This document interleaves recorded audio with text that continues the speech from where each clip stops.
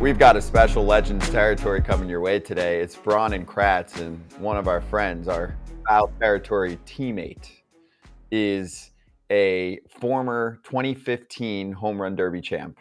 He is probably maybe most proud of this one, the Rutgers Hall of Famer in 2019, 11 seasons in the bigs, a lot of success with the Cincinnati Reds early on in his career, eventually a little White Sox action, Yankee and Met, Ranger, eventual Pirate. You can see that all behind him in his just gorgeous studio in the lab. Let's bring in Todd Frazier on Legends territory. It's all about you, Todd Father. You ready? You're on the hot seat right now for about 20 minutes. You made me smile, man. Rutgers Hall of Fame, that's definitely up there. I was waiting for Eric to say something witty, but that's okay. I appreciate that. Thank you, guys. Well, let me start this way, actually. Do you think that of all major league players of all time, you have the most jersey pride? I would say without a doubt. I think anybody who knows me or who's played with me, I take a lot of pride in where I'm from. I use that as motivation. I use it as going out there and dominating and say, hey, man, I got something to prove every time. It's something that it gave me a little chip on my shoulder, even though sometimes I didn't need it. At the same time, it was like anytime, it's funny because anytime I faced a guy from New Jersey that was pitching against me, I made it like an option. I felt like, Michael Jordan would make up a story just so he can get even more into a game.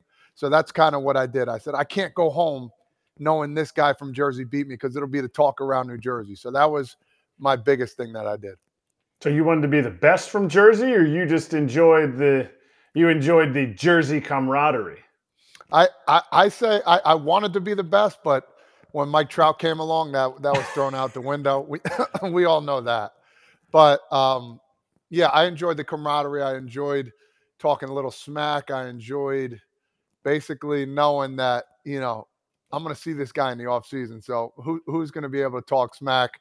Who's buying lunch? That kind of deal. So that's what made it best. Yeah, but okay. So that's kind of the reason I wore this hat today. This is one of our Team USA hats that we wore back in Puerto Rico, the pre-Mundial. And we got to sit just pretty much as close as we are here on the screen. We get to sit this close in the bus together. Now, I had already had a small cup of tea, not coffee. Wasn't even they didn't even give me coffee. I was up in the big leagues for just a short amount of time before we had played there. Yep. You were coming up. Take yourself back to being that Todd Frazier, the Todd Father. Like Scotty said, Little League World Series champion, soon to be Rutgers Hall of Famer. Did you think you would have the career that you had, or did your career fall a little short? Yeah, that's a really good question. I think first my dreams and aspirations were to sit with you on a bus going to Puerto Rico. I think that was the first thing I wanted to do. No, but serious, no, that's a solid question. I always dream big, and that's something I always had. Whether my goals, I wanted to be a 330 hitter. I wanted to hit 60 home runs. Was that going to happen? 99.9% no. If a miracle happened, but if I fell short, should I hit 40 home runs? I think that was an awesome goal for me. I did that. But I think the biggest thing that I always wanted to have was be a 300 hitter. I think the best that I did was 273 one year, which was good. But, and after that, I'm like, you know what? That was probably the best I'm going to do. So maybe I need to get that goal down a little bit. But, yeah, that was probably the biggest thing. I played 11 years. I had a blast doing it. Could I have done better? Of course. I think every ball player would say that. It's something that you strive to be the best, not only on your team, but in Major League Baseball. And, my biggest thing was going out there, helping others, making people smile. But, yeah, I think I left a little bit on the table, man. I wish I could have played longer. I wish I can go back and talk to my younger self and be like, hey, man, don't take this too serious. These 0 for 4 days aren't going to kill you. And eventually that happened. But I was a lot older when that did. I'm going to flip this a little bit, Todd Father. Do you think you should have been up in the bigs sooner? Because I'm looking at your minor league stats right now, and you didn't get called up until you were 25 years old. Yep. Guy that we talk to pretty frequently, Whit Merrifield, I think got called up at somewhat of a similar age. But you look at the minor league stats, and you're like, hey, I think you deserve to be up sooner. I think once you got up to the bigs, you were one of the top rookies right from the jump. So were there times when, especially in those age 23, 24 years, that you were in the minors going, what the hell do I need to do? You know how many conversations I had with my wife, with my parents, with my brothers at the time. Like, when the hell are they going to bring me up? If you want the truth, we're speaking truthfully here. It was at least, after my first year in AAA, I'm like, all right, what else do I have to prove? And I think that's only natural coming from a competitor, coming from a guy who's dreamed about playing in the major leagues. I blame Scott Rowland too. I wish he would have retired 1 year earlier. I'm just messing around. I always had that conversation. I'm like, dude, when are you going to retire? But yes, it was something I always thought about. I'm like, I thought I did everything right. So yeah, nothing else you can do. It was out of your hands. Control what you can control. Move on and just keep trying to get better. I remember I got called up to go play in Philadelphia, my first ever call up, and which was the coolest thing in the world. I had about 60 people there during batting practice. I'm not starting the game. How about this, Kratzy? My first ever swing in batting practice, I swung and missed. And Chris Spire, who is our bench coach, is sitting there. He stops throwing and he's laughing his ass off. Everybody's dying for about 2 minutes. I'm like, come on, just throw me another damn pitch so I can get this out of the way. And then my first at bat, first swing, the bat comes flying out of my hands, goes into the stands. The guy catches it. I didn't know what to do, retrieve it or not. It was a whole debacle. I ended up striking out, and then I got sent down the next day, which, that's a 1, 2, and 3 right there that you'll never forget, which is the most disappointing thing ever. That's incredible. Good hitters throw their bats. Great hitters swing and miss in BP. You always swing and miss one time a year. I don't know if and I remember I swung and missed one time, and Raul Ibanez was the only person in my group. It was just me and him. He goes, "You feel like everybody saw that, don't you?"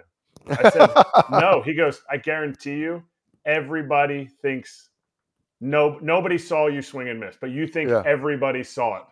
And that's hilarious. Your first pitch.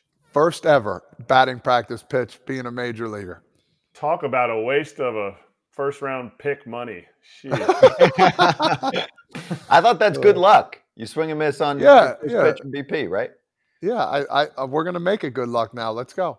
Yeah. All right. Well, then fast forward 2015, because it's probably the biggest moment in Reds history over like a at least 7-8 year span where there wasn't as much to cheer for with the Reds, right? I would say kind of since that time period up until, what was it, like 2020, I think they made the playoffs during the COVID year where like more than half the teams made the playoffs. But, I got to experience it firsthand with you going back to Cincinnati. We spent some time there this past year, and everyone comes up to you and thanks you for that moment. So is that the biggest moment in your career based on how much you get fanfare-wise afterward? I would say without a doubt. It's funny that the whole stuff leading up to that, I always told my brother, we got a new format coming up. Let's practice it a little bit. So after we take a regular batting practice in the off season, I say, all right, let's do it for like a minute long and see how many pitches we get. Then we do 2, then we do 3. Eventually we got to 4, and I'm like, holy shit, I'm exhausted here, dude. We did it more and more. And lo and behold, I was leading almost, I don't know if I was leading the National League at the halfway point because I was the number 1 seed. So I must have been leading the National League in home runs. And it was just unbelievable, man. I remember having all my family there. Long story short, my wife was pregnant with my second child. The electricity goes out in the house. We had no AC. She's sweating bullets there. It was 110 degrees. I had to go out afterwards to go to a party, after party. I'm hanging out with Neo and Eric Davis, and we're just having a good old time. Excuse me. And I come home, and she's like, "You're going to McDonald's and getting me a Frosty or a milkshake." So I had to go get her a milkshake at 4 a.m. Come back, get her the darn milkshake. And then I had to get up at like 7, 8 o'clock because I was the ambassador. So I had to go back and forth. It was just an unbelievable time that I'll never forget. But I felt bad for my wife at the same time. So did you train enough for that? Is it possible to train enough for the home run derby? Because I know Aaron Judge, he hurt his shoulder doing the home run derby. Well, hasn't done it again.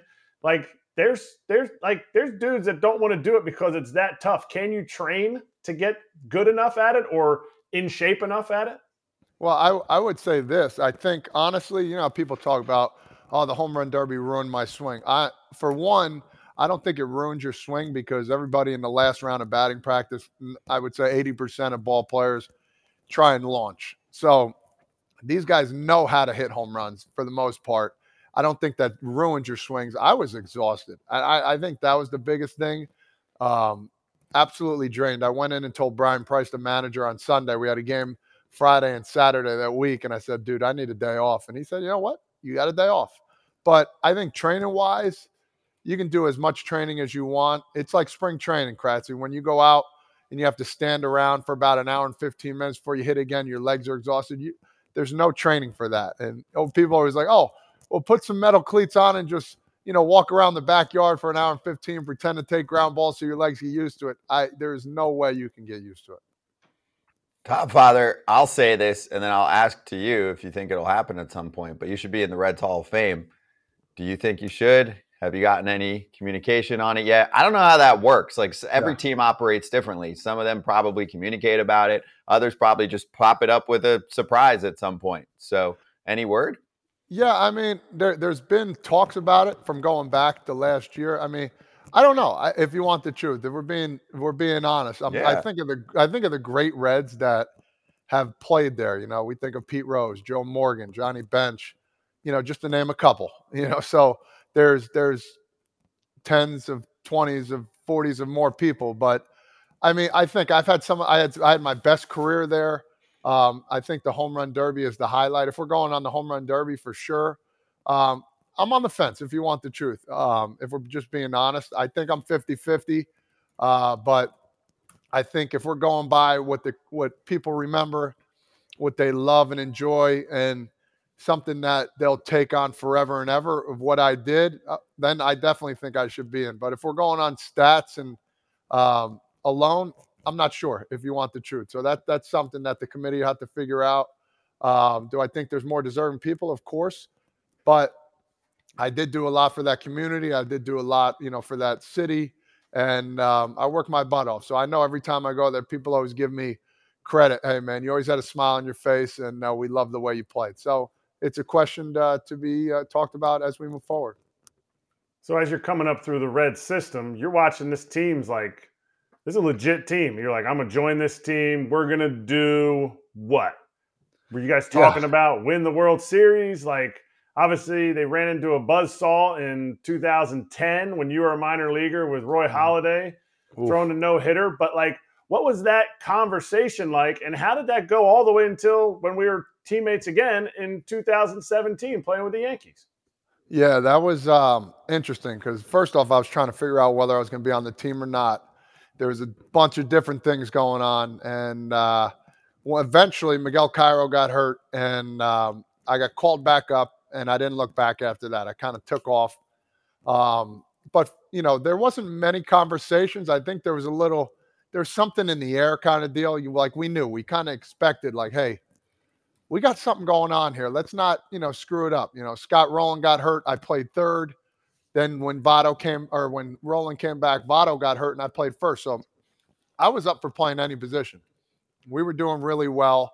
We didn't really know what to expect, but something during that season, talking with Joey Votto a little bit on the bench, we both had an off day, and he's like, bro, I want to get to know you because we're going to be doing this for a while. We're going to be in this playoff hunt for a while, maybe even win a World Series. And for him to say that, kind of caught me off guard a little bit because we didn't talk in the beginning. Joey did his own thing, and I kind of did my own thing, or what I did, and we became real close ever since this conversation. It was probably for about 3 innings, and we just kind of figured, like, wherever we're at, we're going to have a good opportunity here to make it to the World Series. And we had them, man. We played the San Francisco Giants. We went up 2-0 on the road, came back. Hey, we got to win 1 out of 3. And then the whole Hunter Pence with his meetings and firing the team up. Buster Posey hits the grand slam, actually, and the rest was pretty much history. And that was kind of the demise there a little bit. Guys got injured and then eventually traded, and I was kind of that starting piece to get traded. They haven't really bounced back since then. Now, actually, you're seeing that next wave of promising Reds talent all kind of coming up together at the same time. So that could be, the next run finally for this team besides the 2020 playoff appearance. So let's move on to some other teams, though. So you are also one of pretty few on the all-time list of guys that spent some time with the Mets and the Yanks. So you spent actually games-wise a lot more time with the Mets than you did with the Yanks. But do you feel like you had a stronger connection with the Yanks, maybe because of the playoff appearance? Everybody asks me this question, like, what is the difference between playing with the Yankees and Mets? And I explain, I can't give you an answer. I think expectations. I think when you walk into a clubhouse, knowing like, hey man, this is it. Like this is Mecca. Every time you walk into a place, like, boom, we got to lock it in. There's other places I played in where you had time to do that. It felt like when you were in Yankee Stadium, walking by the security, seeing some of the guys when you walk in, like everybody knew it was business-like a little bit. It was fun. Don't get me wrong, but I kind of enjoyed that part of it where it's like we expect everything out of you today. It's not what you did yesterday, what you're gonna do tomorrow. Get your butt in here and do your job. And I enjoyed playing in the Queens. Man, I had such a blast over there. I have some fond memories over there because I played there a lot more. Um, yeah, it's just for some reason going to Yankee Stadium, you felt the ghosts and the gods of Yankee past watching over you, like, dude, we're watching you. You can't skimp out on anything. So kind of that little aura and stuff like that. Would it have meant more to win a World Series in, obviously the Mets? You weren't close when you guys were there, but Yeah. For the Yankees or the Mets, being the fact that you're from New Jersey, would it meant more to win a World Series there than in Cincinnati, the team that gave you your first shot? Wow. That's a tough one because growing up in New Jersey, you think about the pinstripes, you think about how many World Series they have, and you want to be part of that lore. You want your name. I remember like talking about Miguel Cairo before. He hit the triple to tie the game in one of the playoff games, and every time he goes to Yankee Stadium, he goes, Frazier, watch this. And he just walked out and put his hand up, and people were going nuts. Like they don't forget about that stuff, and you're a legend. I think it probably would have meant more in the Bronx, but it would have been meaningful in Cincinnati because those blue collar people out there love Cincinnati. There's about 5 or 6 states surrounding the area that root for Cincinnati because there's really not much more. There's not many more teams over there, and you got the people of West Virginia that want that win. So you think about the people that wake up every morning at 4 or 5 in the morning, go to their farms, provide food for everybody. So it's it would have probably been a little better at Yankee Stadium, but it would have been really close knowing how the people are there in Cincinnati. I wish I had both. I think that would have been perfect, but the cards weren't in my favor. All right, so we lost. You and I got to watch from the bullpen and from the dugout. I lost to the Astros. You hit an iconic double that stuck in the fence up in Houston. Yeah. We needed to win 1 of 2 games when we went back to Houston. Didn't do it. Obviously, it's the infamous 2017 Astros. Yeah. How does that sit in your crawl? Because obviously a player wants to win a World Series. That's what you ultimately, at the end of your career, if you have a World Series, however you got it, you wanted it. And so how does the whole 2017 Astros thing sit with you still to this day in end of 2023? Oh, it sucks, man. I'm still pissed off about it, if you want the truth. I mean, listen, everybody's like, forget about it, don't worry about it, let's just kick it under the rug. Yeah, time moves on, but you don't forget. It's something where, listen, a ball could have been, somebody could have missed a pitch, or that guy wouldn't have hit that ball, or they wouldn't have scored that run. So yeah, that was my only time. It was for me to get a ring. It sucks, man. I'll be honest. I'm still pissed off about the whole situation. It's just they got off scotch-free, if you want the truth. I think it's something where the commissioner should have really thought about what to do to penalize these guys. It would have been great to play the Dodgers, that East meets West kind of feel. And listen, there's all types of ways of finding signs from second base, the natural ways of doing it. And for them to do that, it still stings a little bit. Yeah, we moved on from it, but it's something I'll never forget because that was my only time really to get to a World Series and maybe even win it, And like CC Sabathia said, we would have won the World Series if that didn't happen. Yeah, do you feel the same way with the Yanks have won the World Series? And do you feel like you deserved more of an apology from the players that beat you and that were cheating that year? Yeah, I mean, you think about apologies all the time. You could just say it. I mean, was it meaningful? We'll never know. I think there should have been more done, honestly. I don't know if fines would have even done anything. I mean, it's something to really think about and ponder. You see guys like, and I'm taking it to this measure. You see a guy like Pete Rose, he bet on baseball and he's still getting hurt for that. You got scandals back in the day, and people are still not around. I mean, they could have gone something a little more serious that, could have scared some of the guys or even done something because there are some guys that didn't play after that. There was managers that, were done for a year. They lost some money. They couldn't. I'm not saying they couldn't feed their children, but they, lost money to provide for their families. So it's there should have been something more. And looking back on it, it should have been something more than just a slap on the wrist.